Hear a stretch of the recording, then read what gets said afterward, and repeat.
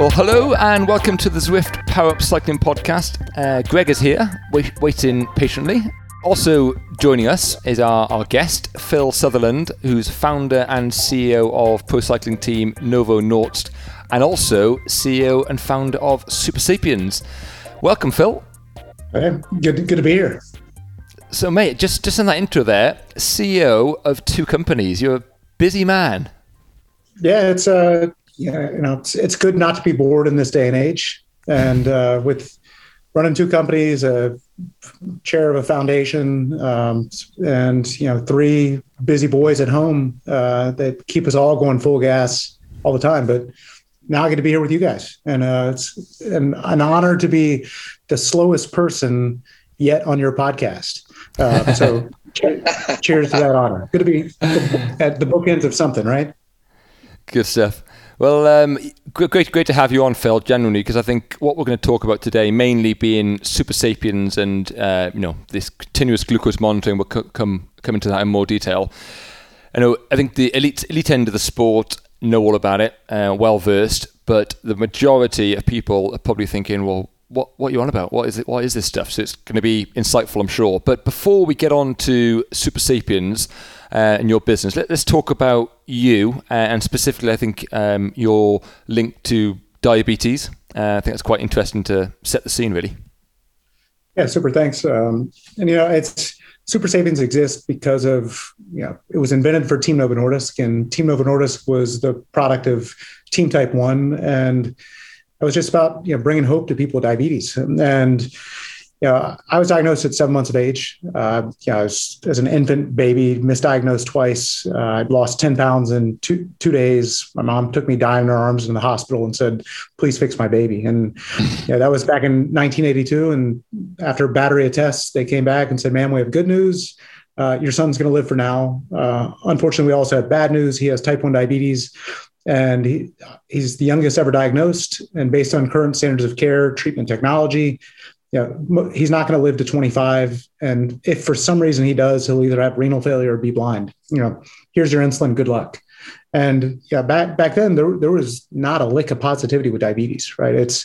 My mom went to some support groups, early on, and everyone there had complications, right? There were kids who were blind. There were adults with legs cut off. I mean, that was the reality of diabetes at the time. And when blood glucose monitoring became available, my parents used themselves as the control group, and then me as the experiment. So, in the late 80s, diabetics were not supposed to compete in sport, right? And it's even into the 90s because of the risk of hypoglycemia on the other side and seizures in the night, which I was a victim of, or I was the cause of at some times throughout the years. But my parents said, "Screw it. If he's going to die young, might as well live with sport." And my dad was one of the top 5 marathon runners in the country. My mom,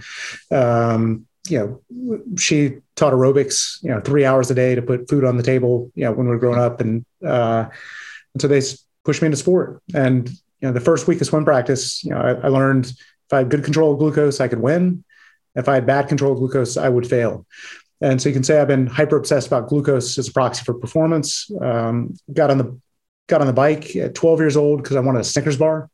I knew I could go blind from diabetes. I had a candy bar at school. My glucose went to 350. And I was like, crap, I really want to eat that, but is that going to make me go blind? And it's like, well, I've kind of, all these things with diabetes you're not supposed to do. I wanted to live a normal life. And so I found how many adjustments I had to make to do them. And fortunately, the adjustment to eat the candy bar was go ride my bike to the gas station and then cruise around the neighborhoods. And when I got home, I had a good glucose. I was like, all right, cool. Here's my drug of choice, ride the bike.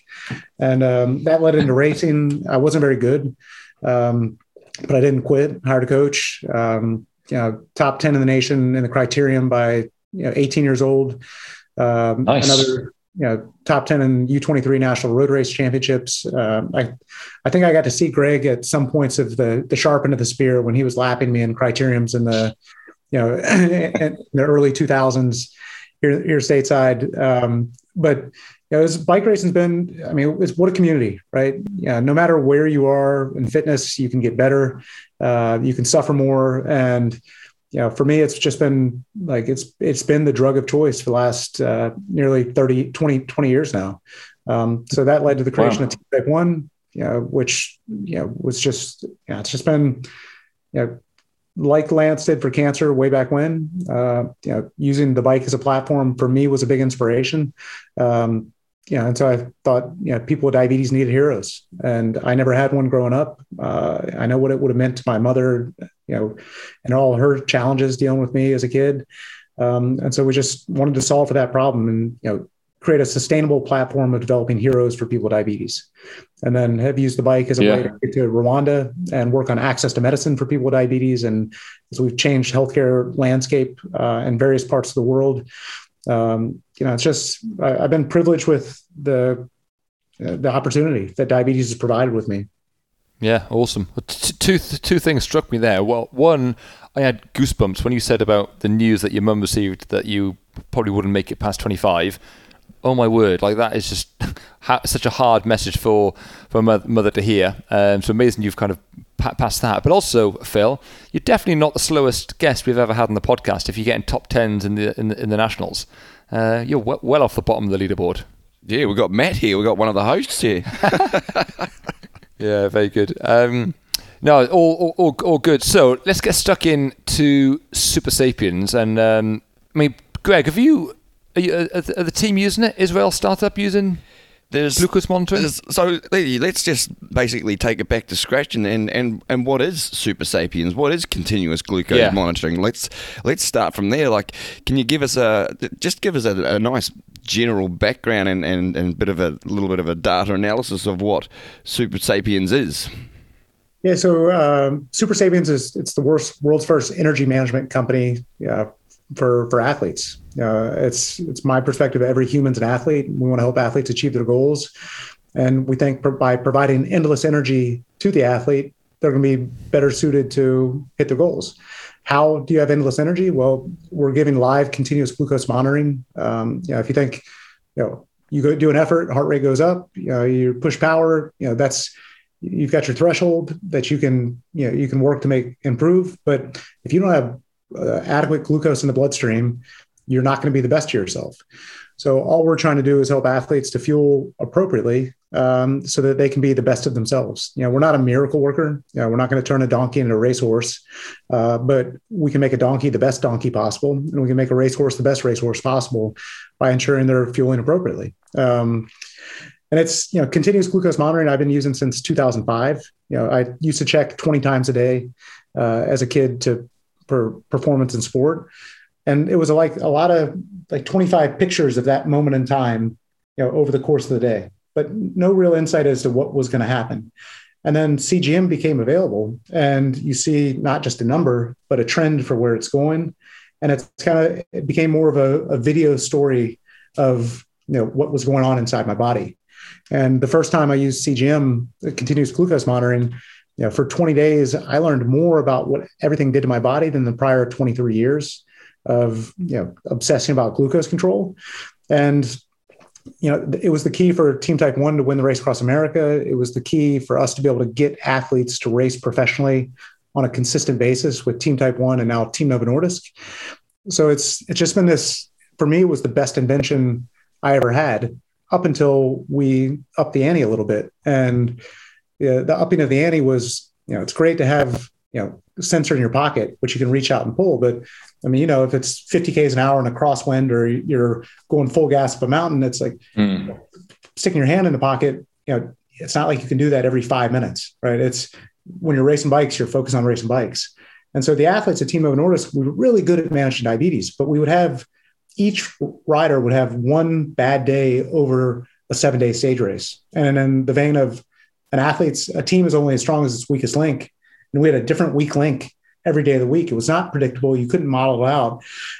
I knew I had to solve for that for my team. And, we tried with a few different cycling companies to get glucose to the head unit. They didn't pull it off. And ultimately it was Chip Hawkins, who's the CEO of Wahoo, said, "Yeah, Phil, I'll do that for you." And, he did. And in the first 15 days of seeing every data point in front of me on the bike, it was like I lost 10 kilos right away. I mean, I was in control. I didn't, it was glucose 150, then glucose 147, glucose 143, I'd eat, versus a massive overcorrection if glucose had already crashed. And, we put on the athletes at Team Novo Nordisk. They had been racing bikes with diabetes for a long time, but they learned more in that first training camp in Altea, Spain than in the previous 7 years racing professionally. I was like, I got to bring this to market somehow. And, found a couple of young entrepreneurs, athletes, runners, don't hold it against us. But these guys, they said, look, I don't have diabetes, but I buy that. I bonked before, I've run out of energy before. And that's the thing with athletes, right? They, more often than not, people show up, they do all the work, they do the diet, everything's ready. And then race day, it goes to crap, but why? Yeah. Right. And so we find that like more often than not, athletes are mistaking, being out of shape with underfueling. And we solve for underfueling. We can at least, remove one variable for the athletes. And it's been a wild ride in the past 2.5 years now, getting the company off the ground, getting a deal done with Abbott Laboratories, who was my very first sponsor for Team Type 1. And, we now get to distribute the Abbott Libre Sense glucose sport sensor, which it's a phenomenal technology, technology that 2 million people with diabetes are using. Their products indicated for diabetics. And we have one specifically indicated for athletes that's been tested, vetted, and it's really like a groundbreaking technology for the world of sport. Amazing. Yeah. So essentially this boils down to you get a little patch on your arm and that's reading your blood glucose levels. And it's informing you via Bluetooth to a watch, could be a Garmin head unit, could be someone in the team car, whatever. And then based off that, you can make sure you're fueling. It doesn't reach that far. So it's right now it goes from the app or from the sensor on the arm and then to either the app or we have this piece of hardware, a wrist reader. So it goes there. Okay. Yeah. And then currently the app can transfer it to the Garmin head unit or watch. And then this will be able to do the same in the near future because obviously professional athletes can't carry phones when they race. Yeah, got it. And you mentioned a couple of numbers there, 300, 150. What is that measurement? Milligrams per deciliter of glucose in the blood. And, when we first did the Race Across America, and we found that our glucose was between 140 and 180. That's where we felt really good as athletes with diabetes. And once we were able to titrate to that level, we performed a lot more consistently. Lo and behold, athletes without diabetes, it's like what I've learned now seeing the data from nearly 6,000 consumers is that when exercising, everyone's diabetic, right? Everyone has to manage fuel to the veracity that a type 1 diabetic does when they're on the bike if they want to perform. So we see big spikes in glucose, like things that in the exercise physiology textbooks, what we're seeing in the athletes of the world has never been viewed before. It's really, it is groundbreaking for like Eliud Kipchoge, the glucose levels that he can sustain for a marathon. All doctors of the world would say that's not possible, right? Or Jan van Berkel, when he came in second place in the Tulsa Ironman a few weeks back, the glucose he was able to sustain, for 8 hours was just unbelievable. And so what type of numbers are we talking then? If the average Joe is 150, 180? Well, so you think the normal glucose for non-diabetic from an average is about 100. The woman's at 95, the man's at 100. And then in sport, you see very varying ranges of increase. So it seems so far, and again, we're really preliminary in the data and we're investing in the science so that we can learn more and publish more. But the best of the best are able to get their glucose up to above 200 during very intense efforts. I see some amateur athletes, maybe again, who not the best of the best, they're able to get their glucose up to 120s, 130s. So is the ability to infuse glucose into the bloodstream, is that a physiological marker such as the VO2 max? I don't know. These are some of the early hypotheses we have about just really the importance of it. And then the other important thing that we're seeing is that in the performance zone, if you want to be pushing a threshold effort or going over, a good kick, you need to be at least above 110, right? You can't do it. And I always thought it was just me, a person with diabetes, but we're seeing the same outputs for people without diabetes. Glucose below 110, they're not the best of themselves.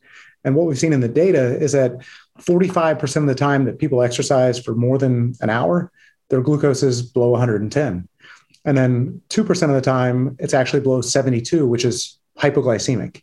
And that's for men. And then women are 3% of the time that women compete more than an hour, they're hypoglycemic.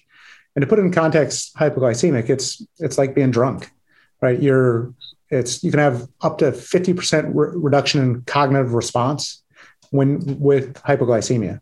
So you think, Craig, about climbing up a mountain, back in the car, back in the next car, and then having to go through the cars at 100 k's an hour down the road. You could do that after a couple of beers, right? Maybe once, maybe twice, maybe 3 times, but at some point you're going to pay the price. And so again, safety wasn't the initial kind of come to market strategy, but the data that we're seeing, we think, and the data states that, we can improve the safety of athletes as they're going out there, pushing the limits of human physiology.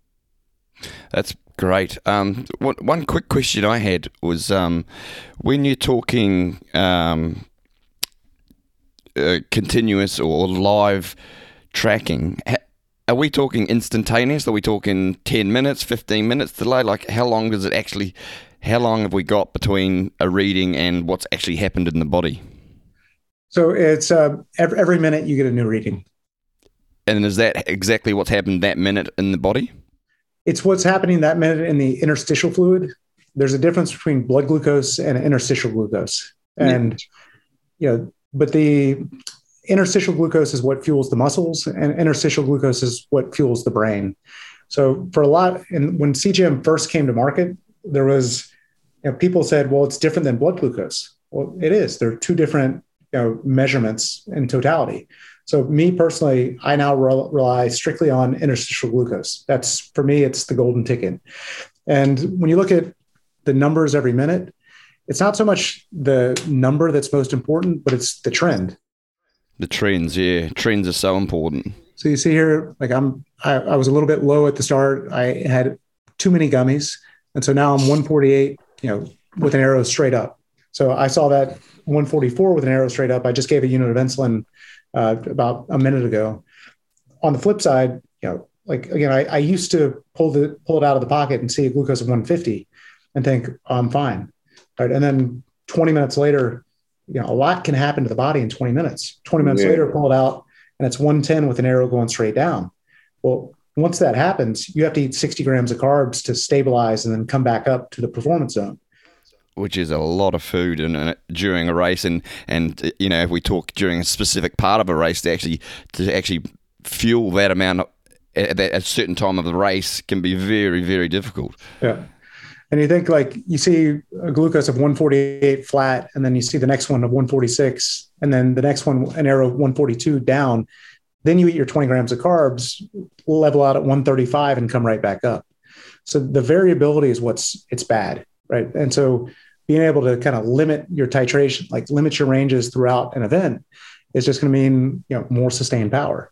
And you think about, a bike race, what happens at the start, the breakaways are trying to go, they're flying.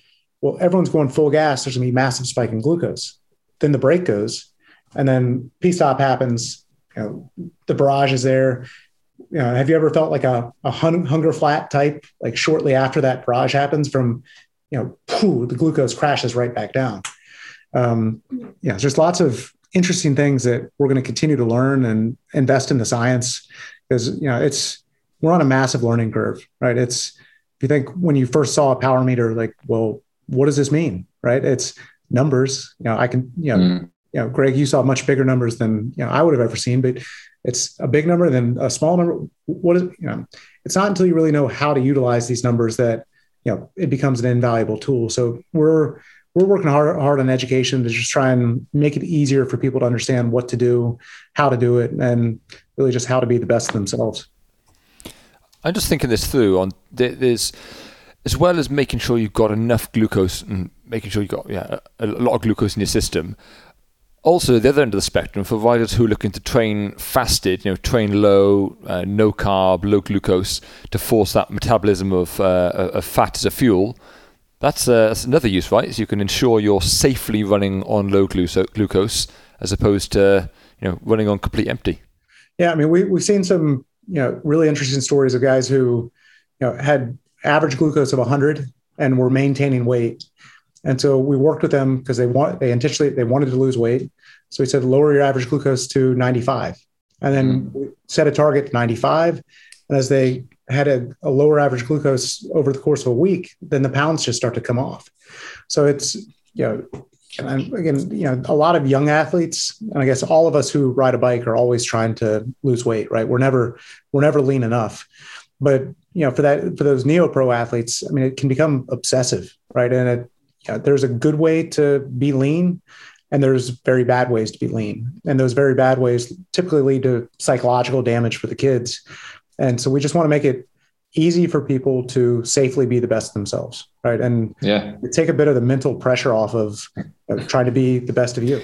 But a continuous glucose monitor isn't actually directly correlatable to a ketogenic, because, for example, if you are trying to go keto in some US or some of these fasted or fat adapted rides, the utilization of glucose is actually very, very limited, and so then the uptake is less. So wouldn't the reading stay quite stable anyway? And then even though, because you're actually burning a different type of fuel? That's a good question. I think a lot of the glucose response of the body comes from intensity. So if you're trying to do a fat adaptive ride and you go out easy, then you'll probably stay within a good range. But it all depends on, I find that if I'm coming off 2 rest days and I go out on a ride, I have a massive spike in glucose, right? If I have 1 rest day and then I ride, I have a big spike, but not as big as if I had 2 days, because my, call it, muscles and liver fully charged with glycogen. So my fueling strategies after a rest day are different than after, I rode today, ride tomorrow. Well, the day 2, I'm going to need to eat a little bit quicker. And if I go to the 3rd day, I'll actually eat before the ride so that I don't begin dropping. So it's really kind of just to help people understand how your body responds to different training methodologies and different fueling methodologies. Find out the number you feel best, right? Yeah. And what is the fueling strategy that you need to hit the number that you feel the best? Because everybody's different. Everybody's body's different, isn't it? And because my next question was going to then lead to, okay, if we go from keto, if we go the absolute opposite and we go about carbo loading, which, it's been around for ages. And is there a correlation there with your continuous glucose monitoring when you've absolutely fueled your muscle glycogen, liver glycogen, and obviously your blood glycogen levels? Is the monitor going to show that up when you've carbo loaded for a 1 day race or for whatever reason? Yeah, no, it does. So what we do is, the events get auto created in the app, and when you go to an event, you get to see your trailing 12 and 24 hour average glucose.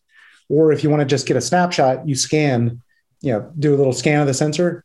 And then you again see the previous 12 and 24 hours, bless you, average. So you can kind of find that, does an average glucose of 108 for the previous 12 hours equate to a good feeling versus an average glucose of 95 in the previous 12 hours equate to bad feeling on the bike? And Todd Furneaux, my president, as I said, he's a runner and he rides a bike a little bit now.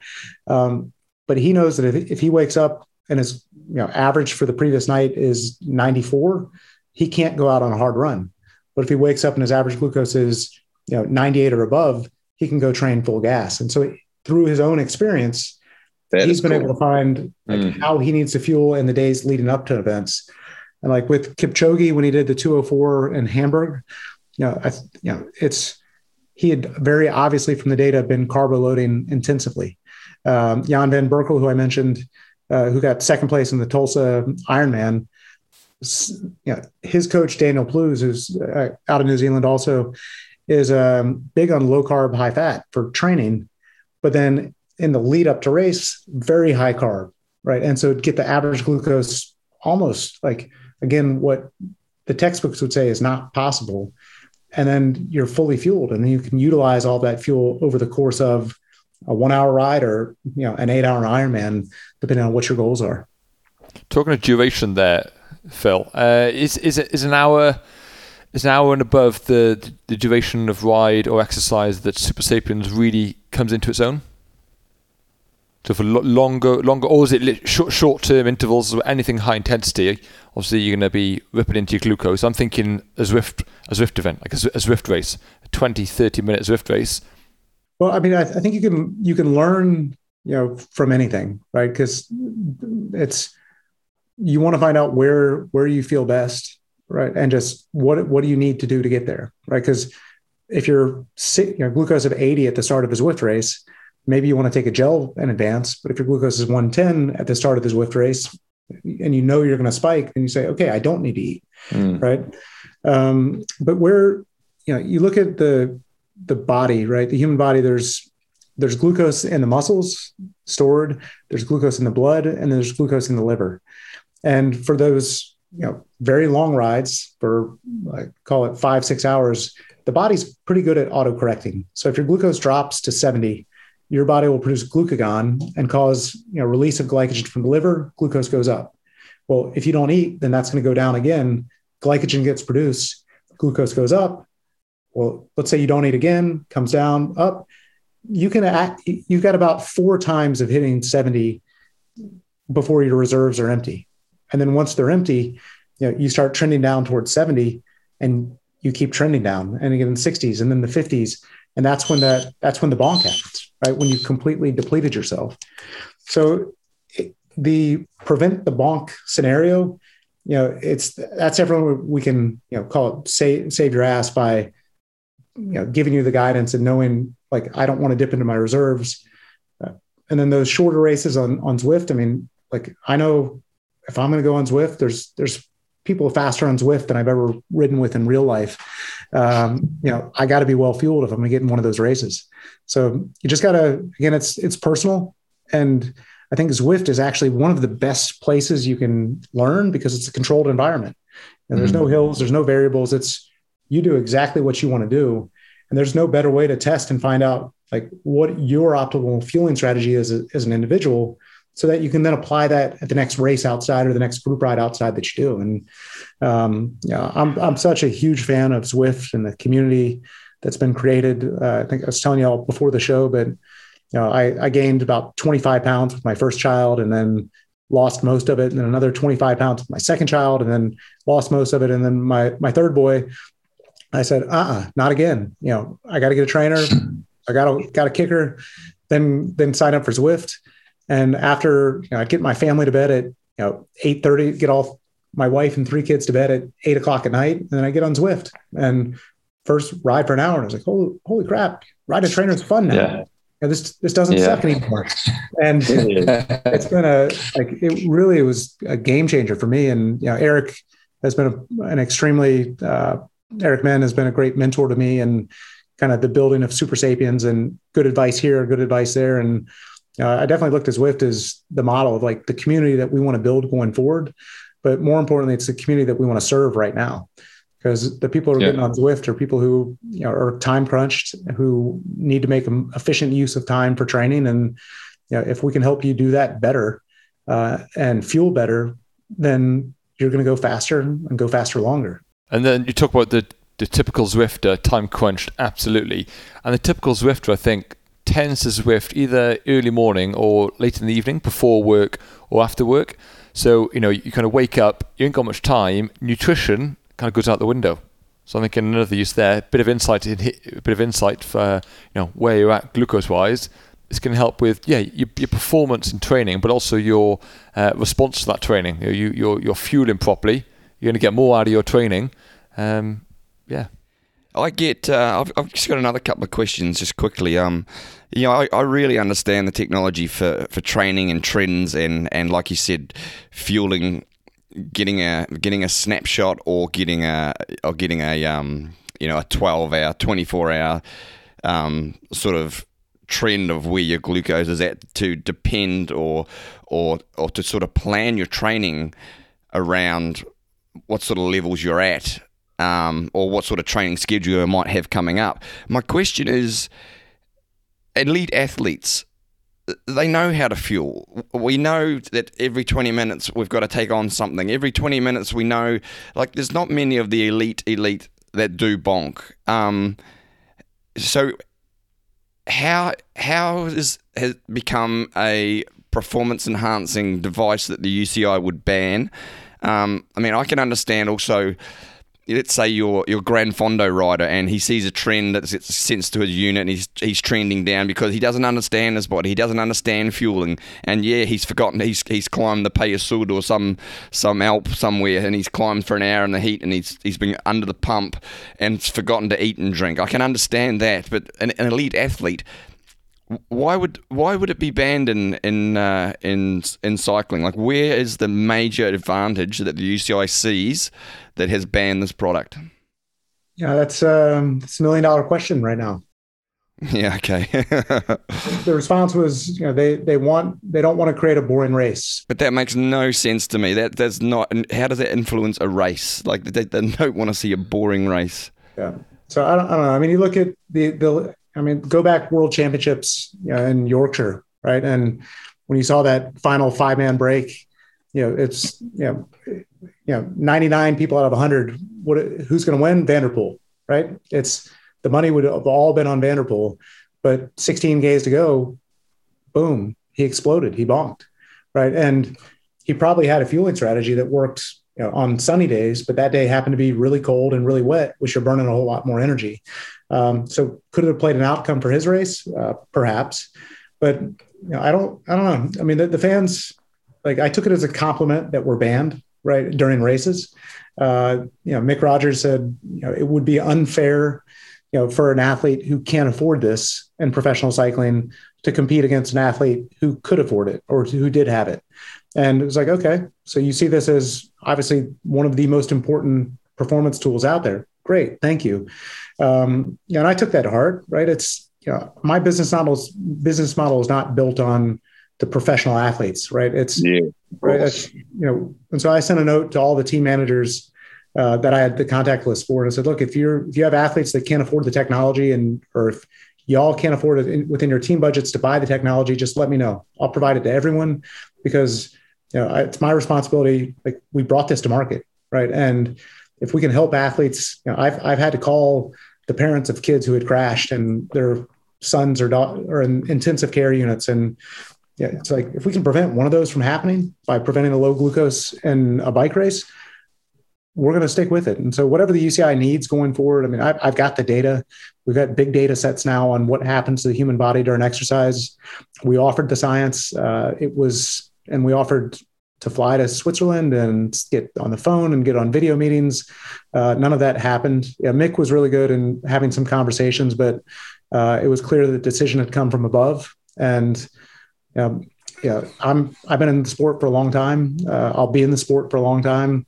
And so we'll just keep working with the UCI and the riders and the teams to do whatever's necessary to eventually get this approved, because it's not, all it is another data point on the head unit, right? There's power that comes from the body. There's heart rate that comes from the body, core temperature, which you can swallow a pill, and that sensor is allowed. So I feel it's perhaps a little unfair, but yeah, it is what it is. We've got an answer. And now that we have an answer, we can adjust strategy going forward. If life was easy, then we wouldn't be riding bikes, right?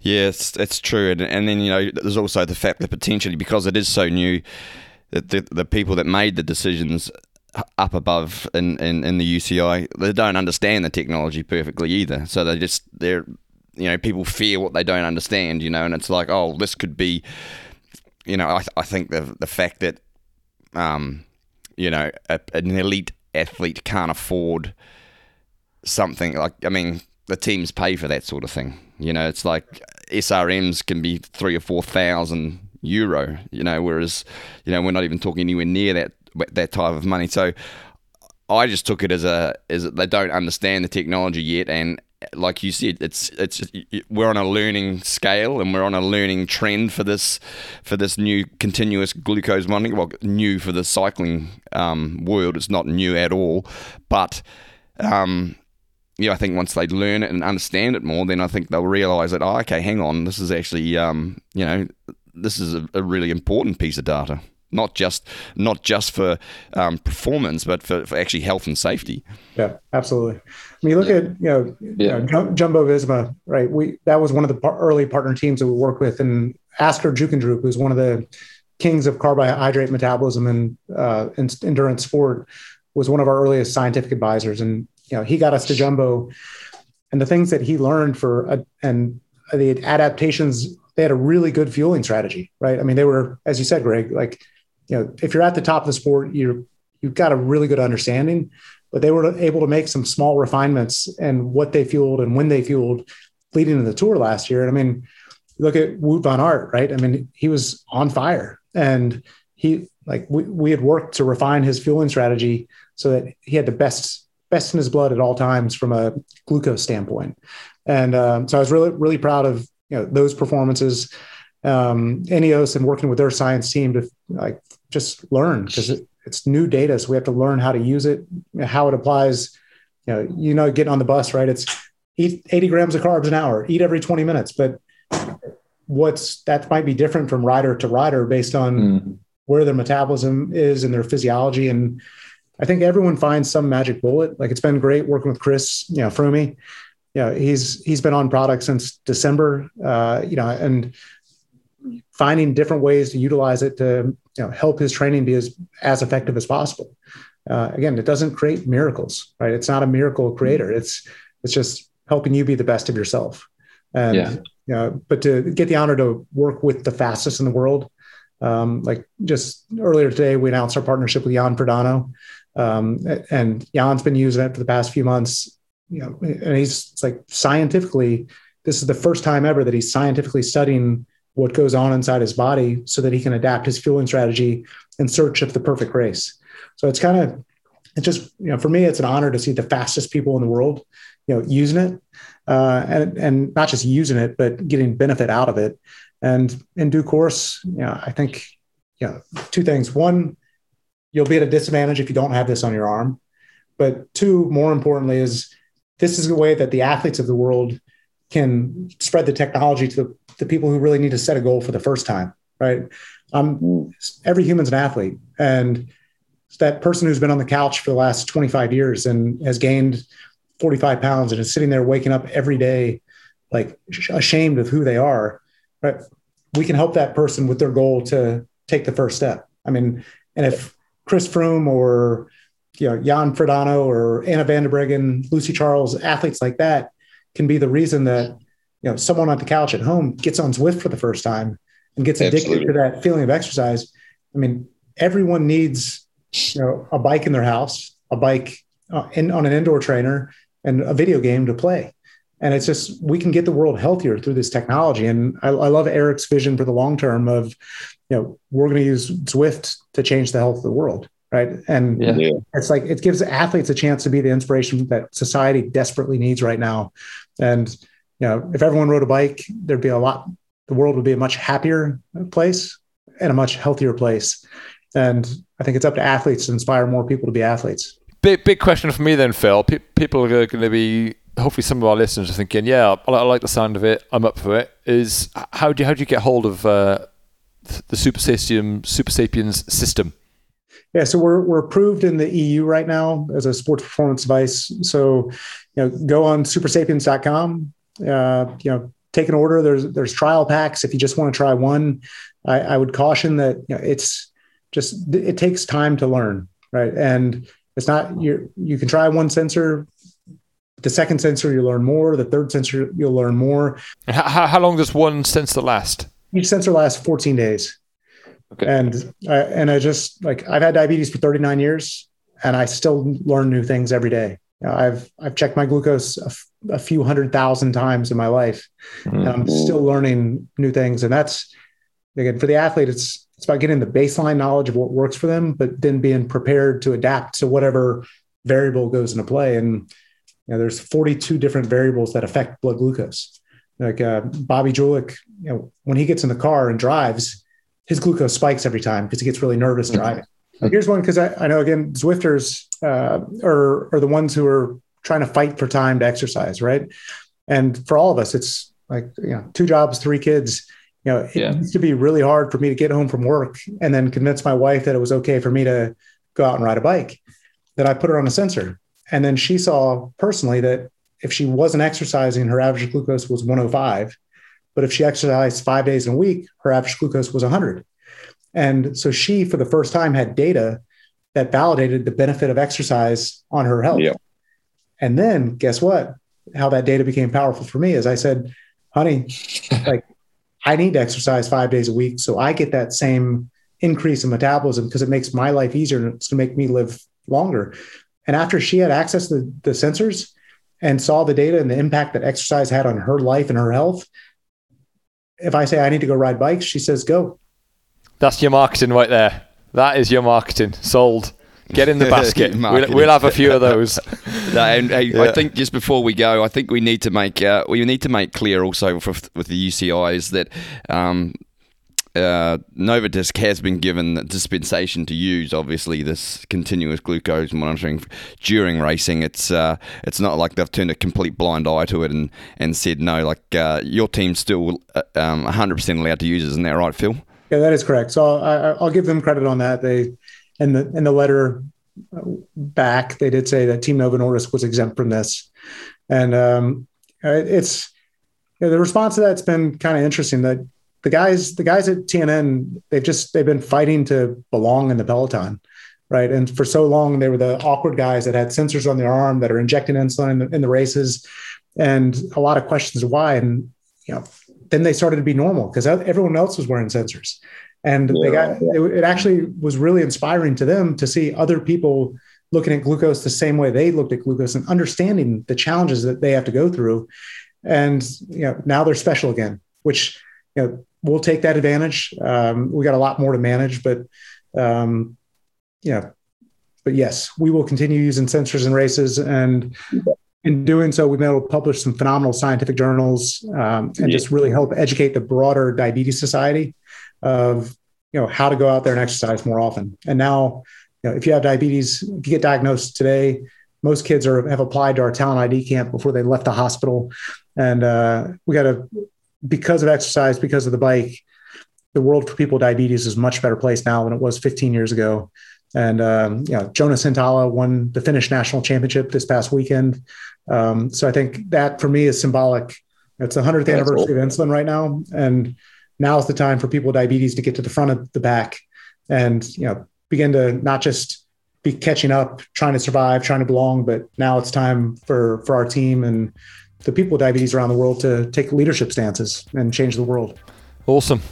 Yeah, awesome. That's a nice fitting way to round off the pod. Nice success story. But Phil, thanks for your time. Really interesting. I'm sure it's one our listeners will enjoy and learn about. So been good chatting to you. Awesome. Well, Matt, Greg, thank you both, and to everyone else out there, I'll see you on Zwift sometime.